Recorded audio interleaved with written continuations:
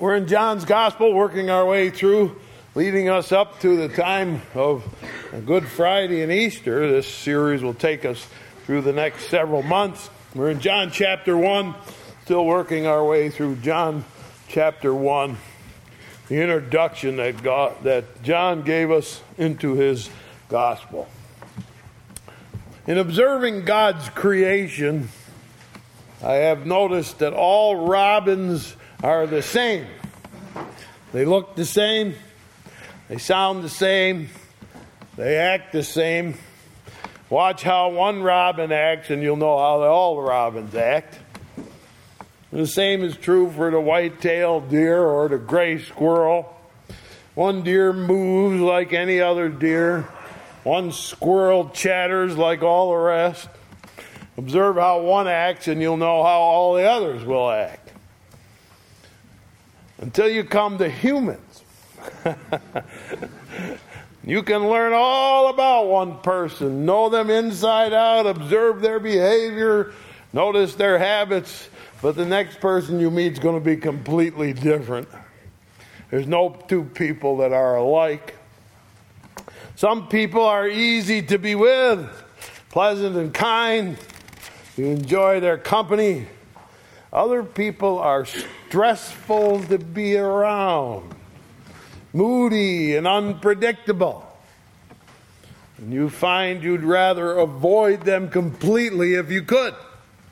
I'm sure none of you are like that. But maybe you know somebody who's stressful to be around. I had an aunt who was like that. In the evening, after a couple of drinks, she'd be laughing and shouting out loud, having the time of her life. She thought everything was funny.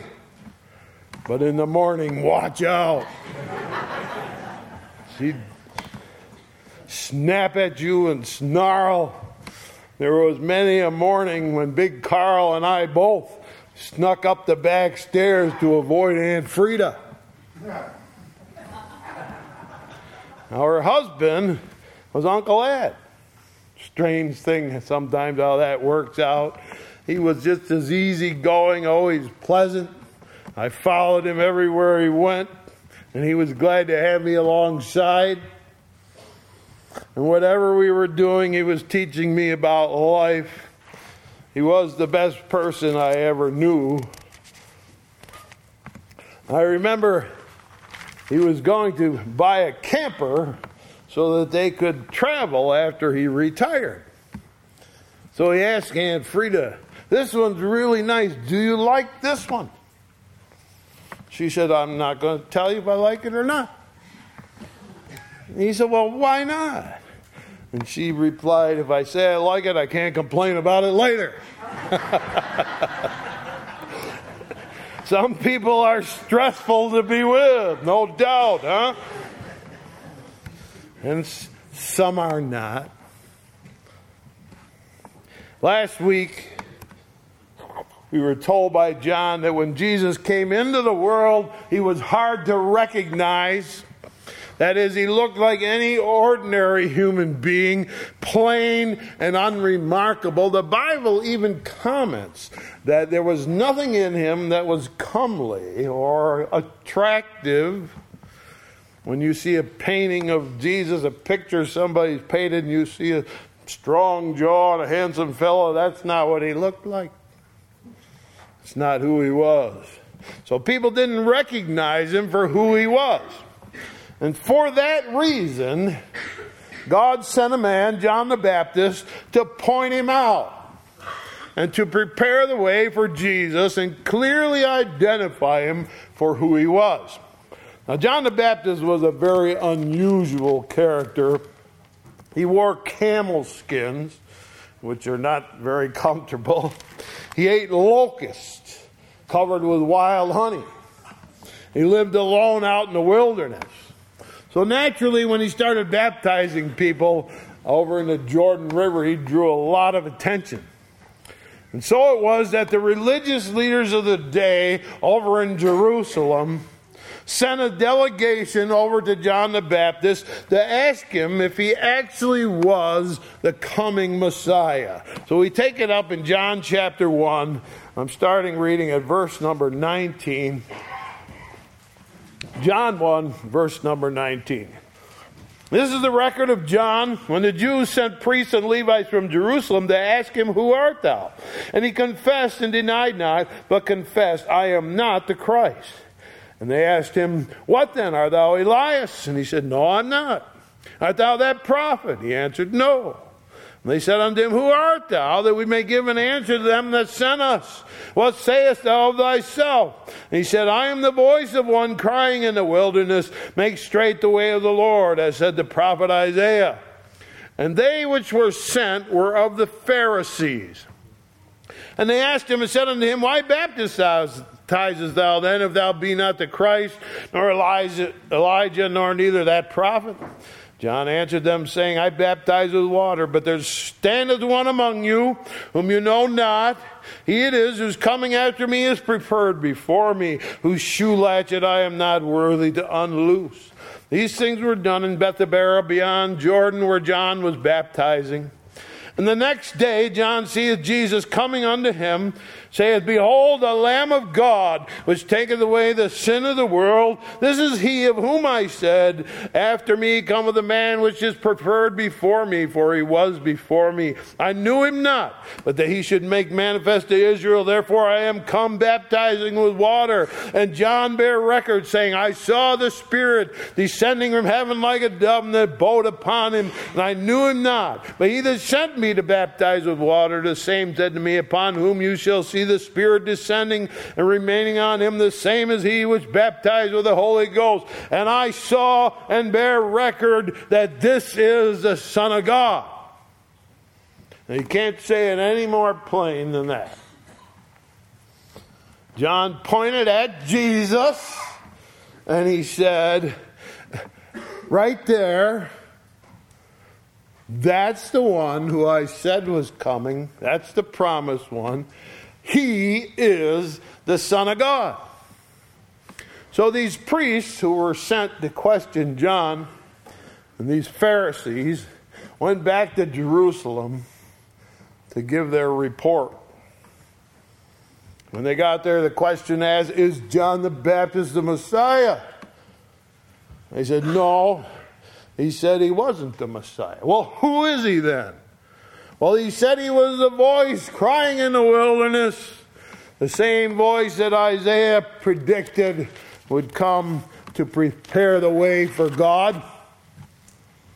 Well, then what did he say? He pointed out this fella. And he said, "There he is. That's the Son of God." Well, who did he point to? It was just some peasant. Some plain, ordinary fella. Believe me, he wasn't the Messiah. And that was it. The priests and the Pharisees said, "No, he can't be the Messiah. He's not the Messiah." Those very same people, 3.5 years later, were the Pharisees and priests that were yelling, "Crucify him, crucify him. He claims to be the King of the Jews, but he's not, so crucify him." It's amazing that John the Baptist so clearly pointed out Jesus, said that's the Son of God, and they just didn't believe him. But the real story actually begins the same day that happened. The same incident. John the Baptist, right there by the Jordan River. There were some people in that crowd who heard John the Baptist say, "That's the Son of God," and they believed it. So verse 33, actually verse 35. "Again the next day after John stood, and two of his disciples, looking upon Jesus as he walked, he saith, Behold the Lamb of God. And the two disciples heard him speak, and they followed Jesus. Jesus turned, saw them following, saith unto them, What seek ye? They said unto him, Rabbi, which is being interpreted, Master, where dwellest thou? He said unto them, Come and see. And they came and saw where he dwelt, and abode with him that day, for it was about the 10th hour. These two men were followers of John the Baptist. Like many others, they came to see John the Baptist, and they just hung around with John the Baptist. He's a pretty exciting guy. But one day Jesus came walking by, and John said, Look, there he is. That's him. And these wide-eyed two men looked at John, and they looked at Jesus. And John said, Yeah, go. Go now, go. So they followed Jesus. It's kind of a funny story. They're following him, staying back a few feet, trying to be unnoticed, walking behind him. Finally, Jesus said, Can I help you? They said, Well, we just wondered where you were staying. Jesus said, Well, it's 4 o'clock. Why don't you come with me and spend the night? So these two men went and spent the night with Jesus. Now, one of those men, we're told his name was Andrew. Andrew, it says, went and found his brother Simon. And he said, Now you got to come and see. We found the Messiah. We know who he is. Come and see. So Simon came to see Jesus, and Jesus talked with him the same night. And Jesus said, I'm going to give you a nickname. I'm going to start calling you Peter. Verse 43. The following day, Jesus would go forth to Galilee, and findeth Philip, saith unto him, Follow me. And Philip was of Bethsaida, the city of Andrew and Peter. So now it's been one evening, and early the next morning, Andrew and Peter and Philip and whoever that other man was, 4 men, have been convinced now that Jesus is the Messiah. The other man, who is not named here, we know is John. He's the author of this gospel. That's how we know it's him, because he never tells who he is. He always keeps himself behind the lines. He hides himself when he writes. So we know that these 4 men, Peter and Andrew and John and Philip, all met Jesus that night. Now, use your imagination. What do you think happened that evening when Andrew and John spent the night with Jesus? What was it like to spend an evening with Jesus? John is going to describe what it was like back in verse 14. He says, And the Word was made flesh and dwelt among us, and we beheld his glory, the glory of the only begotten of the Father, full of grace and truth. So we were eyewitnesses. God's Son took a human form, and he came down to earth, and we knew him. We observed him. And my description of Jesus is this: he was full of grace and truth.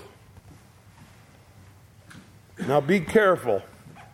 Be careful here. Right away, some fancy theologian is going to give you the definition of grace. His definition will be that classic one that we all know. Grace is the unmerited favor of God, or God doing something for you you don't deserve. But I don't think that's what John is talking about. I don't think that's what John means. My mother had good words. She had a special word that she used. If we visited somebody and they were kind and pleasant, when we got in the car and left, she would say this: those people are very gracious. It comes from the word grace. Gracious does. The dictionary defines gracious this way: to be gracious is to be kind, courteous, charming, compassionate, especially kind to people who are inferior. What made them follow Jesus home that night anyway? Why were they sneaking down the road behind him, following him home?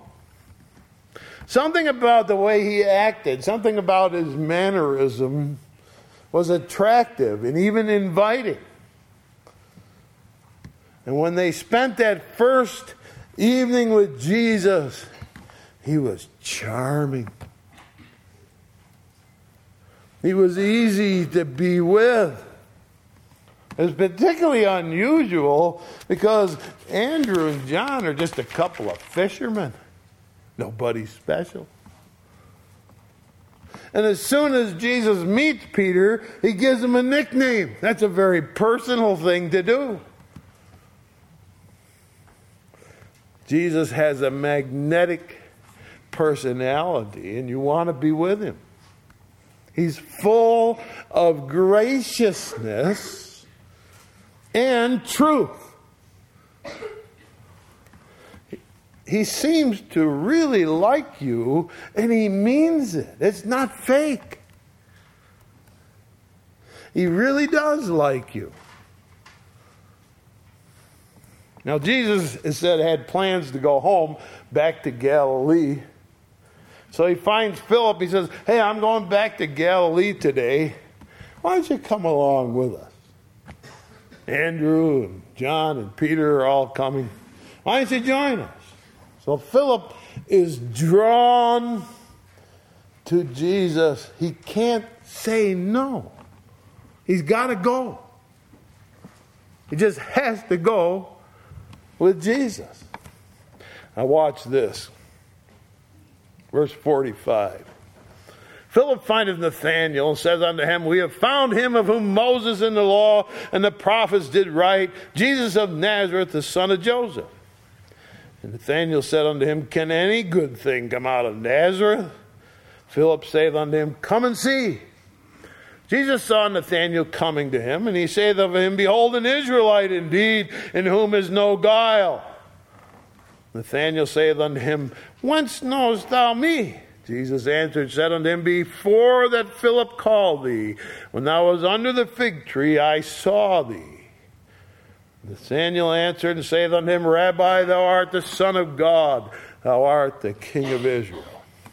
Sitting under a tree was a very Jewish thing to do. All through the Bible, if you watch carefully, you find all sorts of people sitting under trees. Prophets, Elijah was sitting under a tree. Judges, Gideon, sat under a tree. Kings, David, sat under a tree. The whole idea was you sit under a tree because that's the best place to do business with God.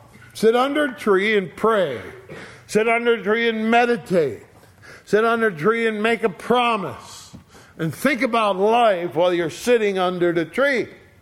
So Nathanael is sitting under a tree, following the example of all the Jews of the past history. He's sitting under the tree, and he's probably having a conversation with God under the tree. And Philip comes up and says, we found the Messiah. We know who he is now. He was pointed out to us. It's Jesus of Nazareth. Nathanael says, well, I live the next town over, a place called Cana, not far from Nazareth. Nazareth is a crummy town. It's a horrible place.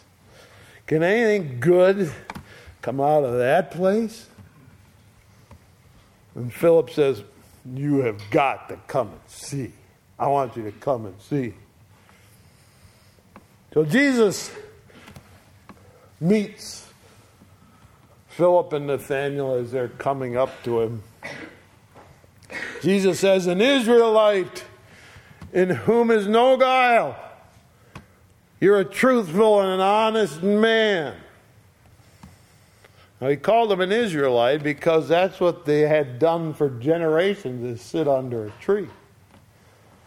You got a good heart, like the children of Israel should have. You're an honest man. Nathanael scratches his head and says, you don't even know me. I've never seen you before. And Jesus said, I saw you under the tree. Saw you under the tree. Now Nathanael's thinking,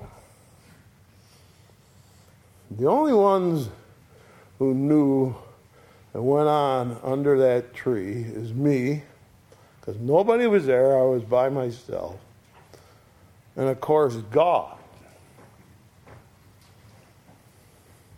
And there was a secret between just me and God.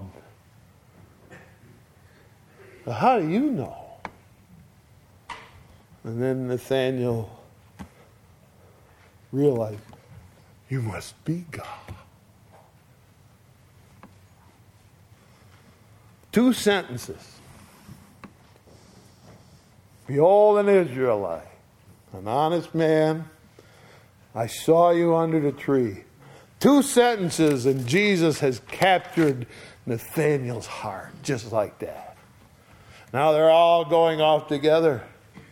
My friends, I want you to understand what John is saying. Jesus came to make friends. He came to build relationships with people. Relationships in which there is no stress. No stress. He's easy to be with. He's sort of like a Pied Piper. You can't help but follow him. He's pleasant to be around. My friends, listen to me well. Jesus hasn't changed. There is still no stress in being his friend. No stress.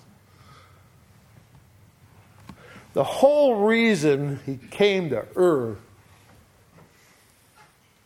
was to build relationships with people that he already loved. John would write those very words in one of his epistles. We love him because he first loved us. And to be honest with you, when I think about this, and I think about myself, sometimes I think that is astounding. That Jesus really likes me. That's astounding. Now, Uncle Ed liked me. He didn't mind being around an obnoxious teenager. Matter of fact, he seemed to enjoy it. And I, at that age, thought that adults can't stand me. And they probably couldn't. Probably for good reason. But he wasn't like that. So I was naturally attracted to him. And it stuns me to think that Jesus likes to be with me. He likes me. I enjoy his company. Nowadays, people like to talk about toxic relationships, right? That's the buzzword. Do you have any toxic relationship? I invite you to a stress-free relationship with Jesus of Nazareth. Yes, John the Baptist said, he's the Son of God. Wow. But you're bound to like him. He's easy to be around. He's easy to be with. What a pleasure he is to know. I hope you'll get to know him. May God bless you as you make friends with Jesus. It reminds me of a little song we sang when we were kids. I still like to sing it. Some songs get labeled as a child song, but they're much more than that. And we used to sing, Jesus loves me, this I know, for the Bible tells me so. Little ones to him belong. They are weak, but he is strong. Yes, Jesus loves me. Yes, Jesus loves me. Yes, Jesus loves me. The Bible tells me so. And that's what John was telling us in chapter 1. That Jesus was like nobody you ever met. You just couldn't help but like him. Shall we pray? Dear Heavenly Father, help us to recognize you for who you are, a charming, delightful person. The one that wins us over with a sentence, with a word, with a nickname. Calls us to be friends. We get this in our heart, make it ours. What a difference it would make in our life to know that we always have a friend and there's no stress between him and us. We thank you for that gift, the kindness that you show, and the graciousness that's so evident in everything you do. Bless us as we get hold of you and cling on to you with all of our hearts. We ask it in Jesus' name. Amen. Closing, I'd like you to turn your hymn books, if you will. Hymn number 97, Jesus is all the world to me.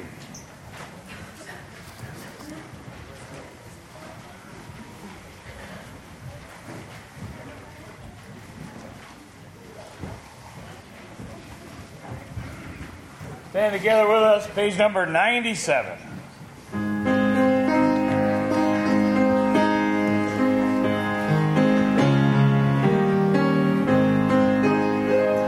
Jesus is all the world to me, my life, my joy, my all.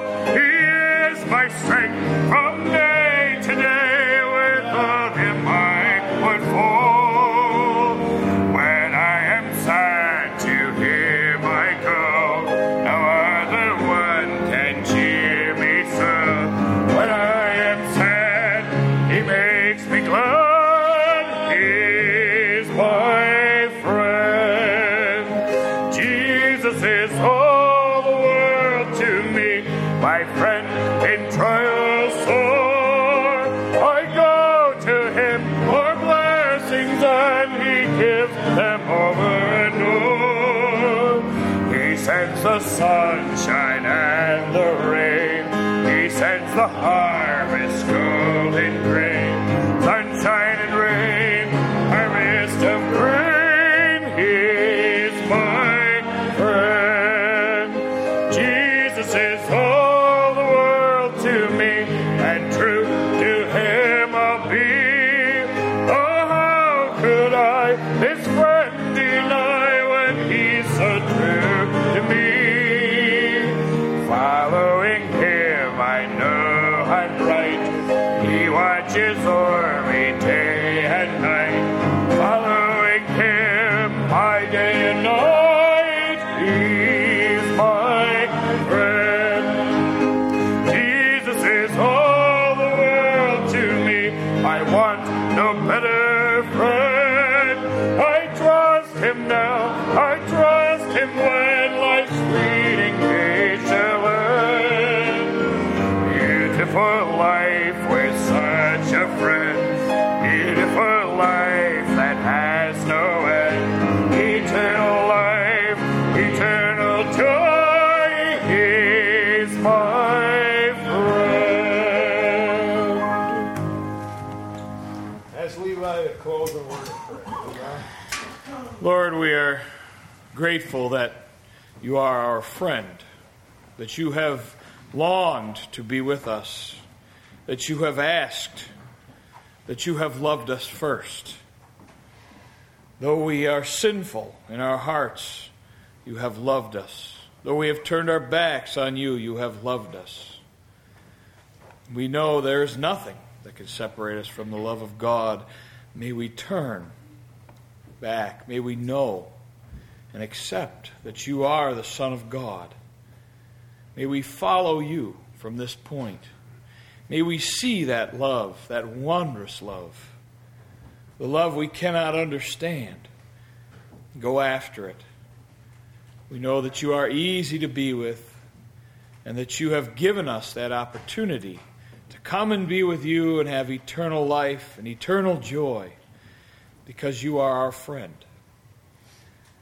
We know that you did the ultimate sacrifice as a friend, laying down your life for his friend. Thank you that you have done that great sacrifice for us. May our hearts be ready to receive you. May we long for a relationship, a deeper relationship with you each and every day. Thank you for all of these things you've given to us, for these friends in this place. May we share the friendship of Christ with those and with others in our lives. Protect us and be with us. Put your hand especially on us, that we may know that you are near to us. May we have a good week this week. Come back to this place to worship you again.